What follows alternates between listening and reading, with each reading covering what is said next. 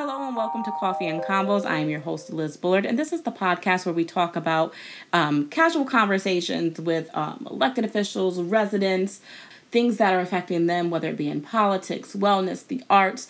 And I am excited and enthused to have my friend here, Jackie Jamila Jackson. She is running for Board of Education. She is active in the community, but I will allow her to kind of let the people know, what do you want them to know about you, because your resume is lengthy. Yes, thanks, Liz. My name is Jacqueline Jamila Jackson, and I'm running for Board of Education Commissioner, Row C, Independent Party. I've been a resident of Waterbury for 9 years now, very active in the community, very passionate about education, and I'm putting in my first bid for commissioner.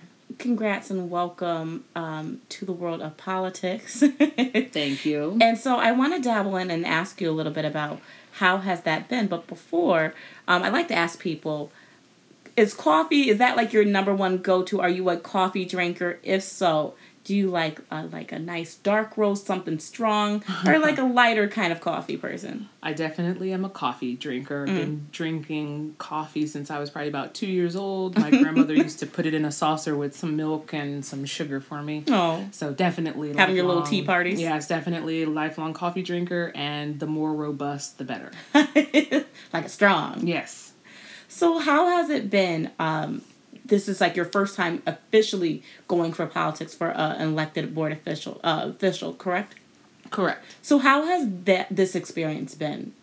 It's really been fun, and I thought it was going to be this big, scary process, but it really has just been very easy because I'm a part of the community, and so you're just going and talking to your people. You know, these are the people you see every day, you interact with, and so now you're just interacting for a different reason.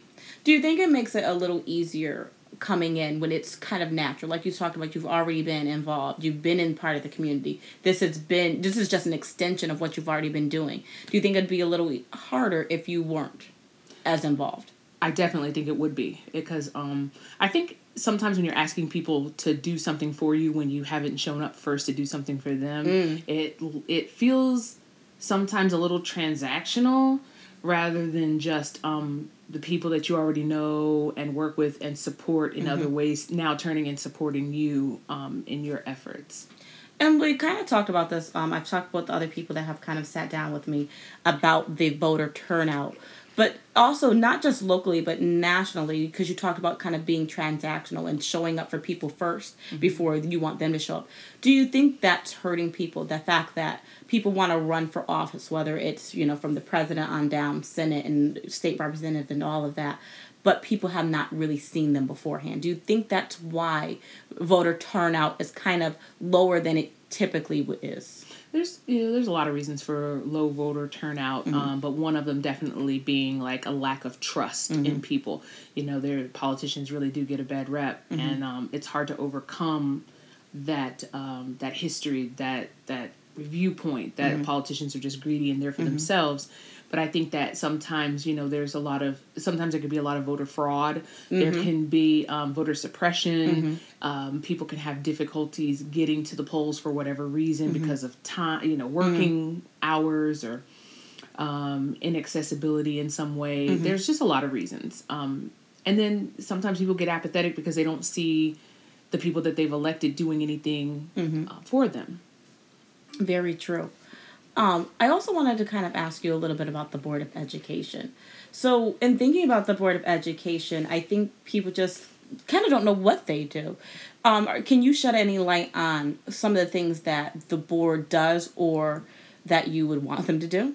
Well, the board does a myriad of things, and it's kind of a collaborative effort with the hired people, and then you have the side that's elected. And a lot of the issues that come before the board have to do with like how we're going to educate these kids, as far as like almost like warehousing them, allocating funds for building new schools, how you're going to divide up the neighborhoods. Are you going to have these kind of intermediate schools where they have like the pre-K to 8th grade. So the restructuring of the grades. Right. Like there's a lot to do with that. And with that restructuring comes the whole like, oh, we need funding to build new facilities or to expand the facilities we have. And a lot of Board of Education meetings that I've gone to have dealt with mostly funding. Grants that they're going for, grants that they've lost because they didn't use them in the amount of time or appropriately. Sometimes controversies dealing with dress codes and suspensions, all that stuff. So there's a lot of things the board does. Interesting. And what I think they should be doing, I really don't like to shoot on people because especially in, I'm going out for this office, but it's one that I have not held. And so, I have to have a certain amount of humility that there's things that I don't know about the inner workings of the board. But I think the minority hiring should be a huge priority, and they've made it one. And I think that we do need to kind of mix things up a little bit more diversity with people who can take a step back and re-enter these schools and these communities and find out from the parents, the teachers, the students what they need. One thing I want to kind of go back to, you talked about funding, and it seems a lot, whether it is in the local or the state, it seems like education. We talk about how important the kids are and how important it is to get an education, but it seems like there's a lot of cuts when it comes to education. I know you mentioned again that you have not held this seat, but when you think about supplementing the funding or the income, do you have any ideas on how we can get something done with a limited budget? Is there a collaboration that maybe that could happen that you kind of are thinking in the back of your mind? Well, as I said the other day when I was interviewed on the radio, that I don't believe that there's a lack of funding or limited funding. I think that the problem is how we prioritize things. There's always money for what they want to spend money for. True. You never hear about cutbacks to stipends. True. You never hear about, cutting the superintendent's salary, cutting this person. They don't cut back on the things that are important to them. They cut back where the programs are for the children. So making education the top priority, if we have the correct priorities, we'll always have money for what we need. And I like how you talk about prioritizing what is important to them. And that's the thing. There's different things that might be important to people, whether it's ending the bullying, the dress code, the curriculum. And, how do you do that? How does someone in the community get their voice out there to say, hey, this is important to me. I want funding towards that. Can you shed out any light on that? Is it upon the politician to kind of seek out those people and find out what's important to them? Or do you have things already in your mind that you're hearing that are important? Well, it's never just one way to do anything. You have to have these multiple approaches to issues. So some people are going to show up and voice their opinion. A lot of people are not for different reasons, whether they can't get there at that time, or some people are just really shy. They don't see this process as their process, right? So then you have to have elected officials who care enough about the people to go to where they are and engage them. It comes from different ways. They can do surveys, which we've had in the city in the past, the surveys. I don't know necessarily the response and how the information was used, but I think that that's interesting that you bring that up as a way to reach people. Right. Well, I've seen surveys done in the past that were literally handed to me by the crossing guard when I was dropping my kids off at school. Really? And I was like, it's very unorthodox, but okay. But then when you have people handing out surveys, they're only handing them to people who they have a relationship with usually. So that's other people who are like them and think like them. They're not necessarily going into the greater community. So we have a problem with disseminating information in the city. It only seems to reach a certain amount of people, the same club of people all the time, and other people never know about the things that are happening. And it's unfortunate because I like how you touched upon the people who do not necessarily vote. And yes, we encourage people to go out there and vote and have their voice be known, but I think that people feel like they're not going to be reached either. And so if we go out, my hope is that if those people are reached and it's like, hey, I do want to hear about your concern, they will feel kind of like you're going back to that relationship rather than being transactional. Like, hey, I do care about your voice. Come out and vote so that it can be supported, but I'm also going to fight for you. Well, I think one of the issues is that when a person takes the time to approach you and tell you about a problem, they're giving you a little bit of trust at that moment. And then they're going to sit back and watch what you do with what they just gave you. And if you didn't do anything with what they gave you, don't expect them to show up and give more of themselves, their time, their attention, their belief in you. Very true. As far as the curriculum goes, because you were not always here in Connecticut, you were also from Texas. Right. So when you think of curriculum, do you see a difference in the two states? And if so, is there a little bit of that you'd like to see back here in Connecticut? Well, I definitely recognize that Connecticut is a wholly different place than Texas, right? But what I noticed the difference is in Texas, you actually had a curriculum. And it was accessible, and you knew what it was. The kids had textbooks, came home with books every day. And here, it's very, very difficult to get a straight answer on what the curriculum is across the board for your children. They just, for a long time, they didn't even have one. And now they're getting it in like stages, bits and pieces. We math one year, English another year. And so I believe that we need a full set curriculum that everybody knows about and everyone has access to. It should be on the website, publicized, and your children should have textbooks to show for it. I agree, because I think that when you think of the materials that the children are using, isn't current enough for them to be supported and their education to be supported? Is it allowing the topic to be conveyed? Do you have any thoughts on the curriculum, how to make it either more updated or accessible to the children, as far as whether using different mediums, whether that is incorporating more technology? Well, our children definitely need to understand technology because that is the way the world is going. And, they'll be left really far behind if they don't have access to technology. At the same time, we need to be very careful and limit screen time because that definitely has an effect on children. Their psychology, how they never go outside anymore, so we have to learn to balance that. But really, I don't think there's anything wrong with having textbooks or at least a textbook on because an you iPad. have to use how to use that medium. Right. Or something that has where the subject matter is contained in one place and they can access it, whether that be a link to a website or something. And I don't really think that it's that difficult. I think we just, once again, we're not prioritizing the important things. And it goes back to, again, like you said, prioritizing. And so it'd be nice to kind of see a little bit more diversity on the board.